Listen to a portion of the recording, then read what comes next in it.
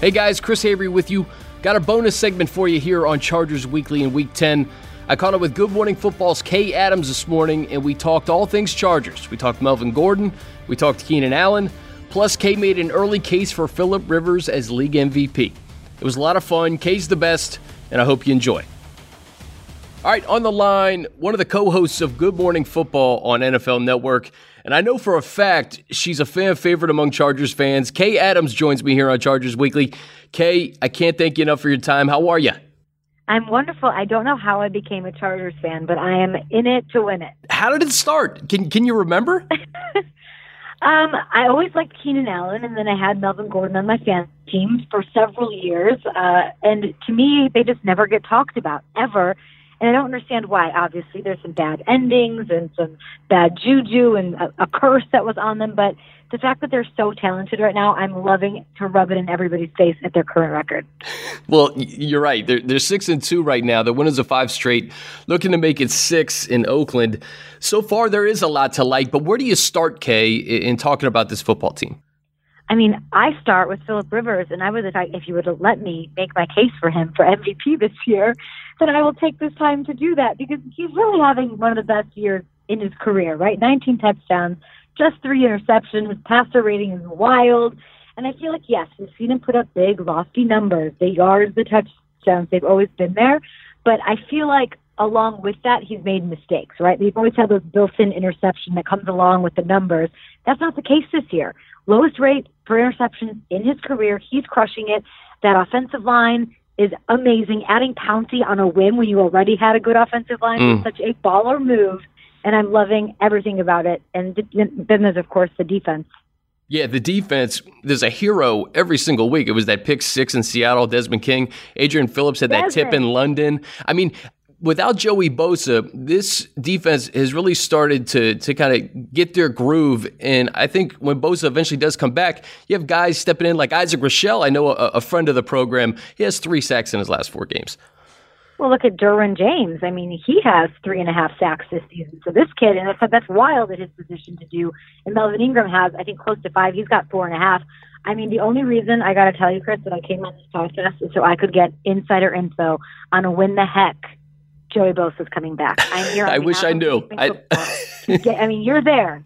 No, listen, I wish I knew. I hope sooner than later. But the fact that Gus Bradley has these guys going, Melvin Ingram, 3 sacks in his last 4 games. And you got a Raiders team who obviously has struggled a little bit as of late. They gave up 8 sacks to the 49ers last week. So hopefully, Derwin gets another sack. He'll have the most sacks of any rookie defensive back in the history of the league. That's wild. Yeah, and Dante Jackson got burned on Thursday Night Football against the Steelers over and over again. Granted, it was Antonio Brown, but Dante Jackson's a guy who's getting a ton of love for Defensive Rookie of the Year accolades. And I'm in there marching for Derwin James, who looked amazing. And the defense with the Chargers, I mean, Chris, they're allowing the fewest points per game in the entire league over this 5-game win streak that we're talking about. Less than 18 points a game without Bosa. It's pretty amazing. I'm not going to say I'm worried about this Raiders game, because I'm not, but I feel like this is the sort of game they really have to be on their P's and Q's, and they cannot lose this game. Well, Kay, Coach Lynn even talked about his press conference. He was on that Denver Broncos team that was, I think, undefeated going into late in the year. I think they're like 13-0. They went up to New York to play a 3-win Giants team, and that Giants team beat them. So I think he's put these guys on notice. And you look at this locker room, these guys play the same way every single week. And one of the things I thought was so cool that Schrager outlined was just that 41-day road trip that we're kind of in the midst of right now. And shout out to Brock for all the good information, Brock and PR here. But, Cleveland, London. I mean, Brock and PR was crunching numbers, yeah. Brock's on his game here in Costa Mesa, no doubt. But they find ways to win. 20 is like the magic number here because they're one of 4 teams to have scored 20 points in every game this year. This 4-game winning streak, or actually their 5-game winning streak, 4 of them, you held them to under 20 points. I love that, and I feel like there's something to the adversity or the challenge that works in their favor. Obviously, their coach deserves so much credit for everything he's done, but even just the move, right? Having to move, having to have a new coach, dealing with so many injuries last year, that gave you the opportunity for Tyrell Williams to step up, to get reps with the first team, to get chemistry, and let that develop with his quarterback, Phillip Rivers. And now you see with Keenan Allen back, he's sort of doing the nitty-gritty while he's letting other guys shine, but it's all working together, and I feel like it weirdly all happened for a reason, and now it is clicking when Phillip Rivers needs it to click because time's running out. You mentioned culture too, Kay. The Chargers started 0-4 under Anthony Lynn. Since then, 15-5. And I think with any football team, it takes a while to build a culture and sustain that culture. I think you're certainly starting to see that now with Coach Lynn. What can you say about the job that Coach Lynn has done over the last 2 seasons? I mean, I wish I was closer to Costa Mesa where I could be, closer to the coach and ask him the questions that I want to ask him. But you can just tell from a vantage point where I'm all the way on the other side of the coast and I'm keeping track of what 32 coaches are saying and 32 GMs and all of their players. And every time there's a sound clip or anytime there's anything with him, especially after the loss to the Spanos family, all of that, how he handles himself in this locker room, you can just tell he's got all the respect in the world. They don't have off-the-field issues. It's tightened up and it's quiet, and that's why I have nothing but respect for this wild turnaround where they're not only, they started hot, obviously, which is not the case last year. They won 6 of their last 7, I think, once they got acclimated and once Keenan Allen started going off at the end of last season. But now they just picked up where they left off, and they're not even complaining. Like, you hear the Titans complain, nobody's talking about us. We don't get any love. Yeah. If you're concerned with that, it's going to affect your locker room. The Chargers never say that, and it's part of why I love them. Melvin Gordon, for instance, has every reason to go out there and talk about how disrespected he is, as he's playing just as well as the best running backs in the game right now. So I feel like that kind of culture, the focused culture, is what it seems like to me. Yeah, Melvin Gordon missed that game against the Titans in London, Kay. By the way, how was London for you guys? I think we missed you just like by a day or two. I mean, LA and Costa Mesa and the West Coast is probably the best place to live, but I could live in London. We had an absolute blast. You were on the field I saw with the boys. Yes. Which must have been fun. It was fun. They brought me back one of the Chargers banners because they knew how much I would love that since I'm such a fan. I wish I could have been there for that, but the entire week was electric. There's so many NFL fans there. It's incredible stuff. Yeah, Melvin Gordon did not play in that game, but even 7 games in, Kay, you look at his numbers, first 7 this year versus last year. He has 868 yards from scrimmage and 10 total touchdowns. He only had 622 yards from scrimmage and 7 touchdowns during the same amount of games last year. He's hitting the holes, and you mentioned the guy who I think is kind of making it all go up there is Mike Pouncey. Oh, yeah. Well, I forget who we talked to over in the front office with the Chargers before the season started. How did this Pouncey thing come about? Because you have a nice line. You're getting Blount back, all of that. And they said that it was like not random, but it came across as a guy who might be available, and they looked at themselves and said, why not? And that kind of a decision to sort of shore that up and understand the importance of what a line can do for Phillip Rivers, who's, had a lot of bad lines he's played behind, was so huge. And it's obviously huge for Melvin Gordon. You look at him, and, I love fantasy football, Chris, so I look at, the numbers quite a bit. And when he's right now averaging more yards per touch than Todd Gurley, 6.3 to 5.6, I think it is, and the 124 total yards a game, the touchdowns, which you mentioned, obviously that has an impact because with Melvin Gordon, I feel like people slept on him, not from a touchdown perspective. This is a guy who's got 10 now. He had 12 last year, 12 the year before. But this is a guy who never averaged 4 yards a carry on the season, right? The efficiency wasn't there, but neither was the offensive line. So the fact that he's running so efficiently and his yards per carry is now at 5.4, that's amazing because his career average is only 3.9. Wow. Yeah. I mean, let's flip it to Fantasy, K, because Melvin Gordon, Phillip Rivers, even Keenan Allen, his touchdown production down a little bit. I think that could change maybe the back half of the year. You're starting those guys every week. I think that's pretty obvious. But we got these Williams brothers on the outside. They have 40 catches combined, but 10 of them are touchdowns. So basically, 1 out of every 4 times they touch the ball, they're scoring.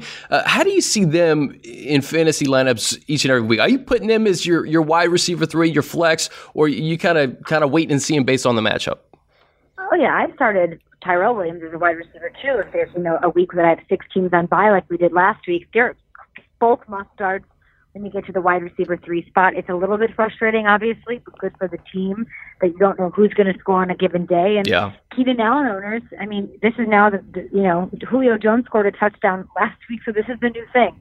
The new thing is get Keenan Allen another touchdown, since he only has one, and he's on this big skid of not scoring. But you know what the best remedy for that is? Going up against the Raiders. Yeah, we'll see. And, Keenan, something similar happened last year too, okay, where he had one touchdown through like the first 8 or 9 weeks, I want to say. I'm just kind of guessing here, but it was around that. And then he went on that ridiculous run where he had like 100 yards in like 3 or 4 straight games and a touchdown. So he may be just getting rolling. He led the league in receiving the second half of the year. Yeah, exactly. It was a ridiculous run. I think he set a franchise record for receiving yards. But you take fantasy out of it, just the fact that this team is so balanced, it's really hard to defend them, whether you're the Raiders, the Broncos, the Cardinals coming up, and then, of course, the Steelers next month. Yeah, health is always going to be a concern. I feel like they have the depth, though, now to kind of figure that out and make their way through, especially with the offensive line. You have Austin Eckler, who sort of came out of nowhere and is definitely a force out there. I'm trying to look at who they have next. They've got the Raiders, the Broncos, the Cardinals, and then they've got a couple tough ones and challenges. They've got a Week 13 showdown with a Steelers team that looks like they can beat absolutely anybody. And then, they've got to go into Arrowhead and get business done. They can make the playoffs, of course. People keep coming to me and saying, well, they can't be the Chiefs. They can't be the Chiefs. But they can get it done and get that. I mean, if I'm looking at the playoff position here, I mean, who's gonna come after them? Is it the Ravens who are on a downslope? The Bengals who are going to fall to the Saints likely this Sunday? They're in a great, great spot, and I just cannot wait to just really rub it in everyone's face, and I've got to get to a playoff game. Okay, I hope you're right. Yeah, we got to get you at the StubHub Center, and I hope it is for the playoff game. You mentioned the Bengals and Ravens. The Chargers play both of those teams in December as well, in addition to the Chiefs and Steelers. So it's not the easiest of Decembers, but certainly those are the teams you're going to have to compete with to get in the playoffs. We'll get you out of here on this. Just biggest surprises. We're at the midway point. What are the biggest surprises, biggest storylines, not only in the AFC, but the NFC as well? Oh, man. I think on my show especially, we like the new flashy things. And I'm sort of the old school person who loves the older guys and the veterans that are getting it done, like Frank Gore. And I just think it's great in an era where we have all of these rookie quarterbacks, such a great class, and they all went, number 1 overall, number 3, all of these young guys are struggling, and it is the Big Bens, the Phillip Rivers, the Drew Breeses, the Tom Bradys that are just like, nope, we are still here. We are still at the top of the mountain, and you've got to go through us. So I've been really excited to sort of see this old school vibe in the NFL maintained, given the fact that it's still, they're trying to, they're rule changing and offense is going crazy. It's still, it's paramount still, which I appreciate. Kay Adams, Good Morning Football. Kay, honestly, we do have to get you to a game. I think there's an NFL Network game in December. I think it's the Ravens. I think it's a Saturday. I don't know what your schedule is. We got to get you guys out there. It's on a Saturday? It's on a Saturday, yeah. I think it's like the 22nd. Play the Ravens. It's on NFL Network, and it's at StubHub Center. I'm going to go ahead and say I might be there. I'm just putting it out there. So, it's a month and a half planning. Let's go.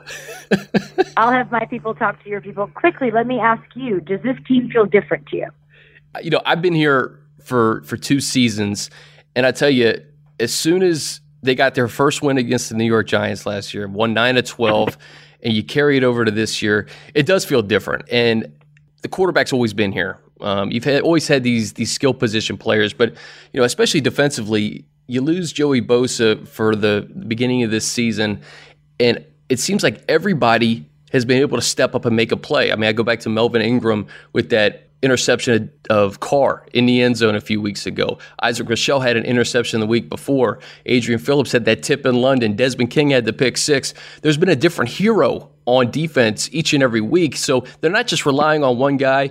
And then I don't think I've seen a more balanced Chargers team than this one when you talk about Gordon and Eckler in the backfield, who were they were putting up numbers like Kamara and Ingram like the first 4 weeks. Yep. And then you have this wide receiver crew with the Williams brothers and Keenan Allen and even Travis Benjamin, who hasn't played a ton this year. So it's all about health, Kay, in this league, as you know. If they can stay healthy, keep that offensive line going, big things could potentially happen here in Costa Mesa. That's right. I will hopefully be there to enjoy it with you. Thanks so much for having me, Chris. Kay, appreciate it.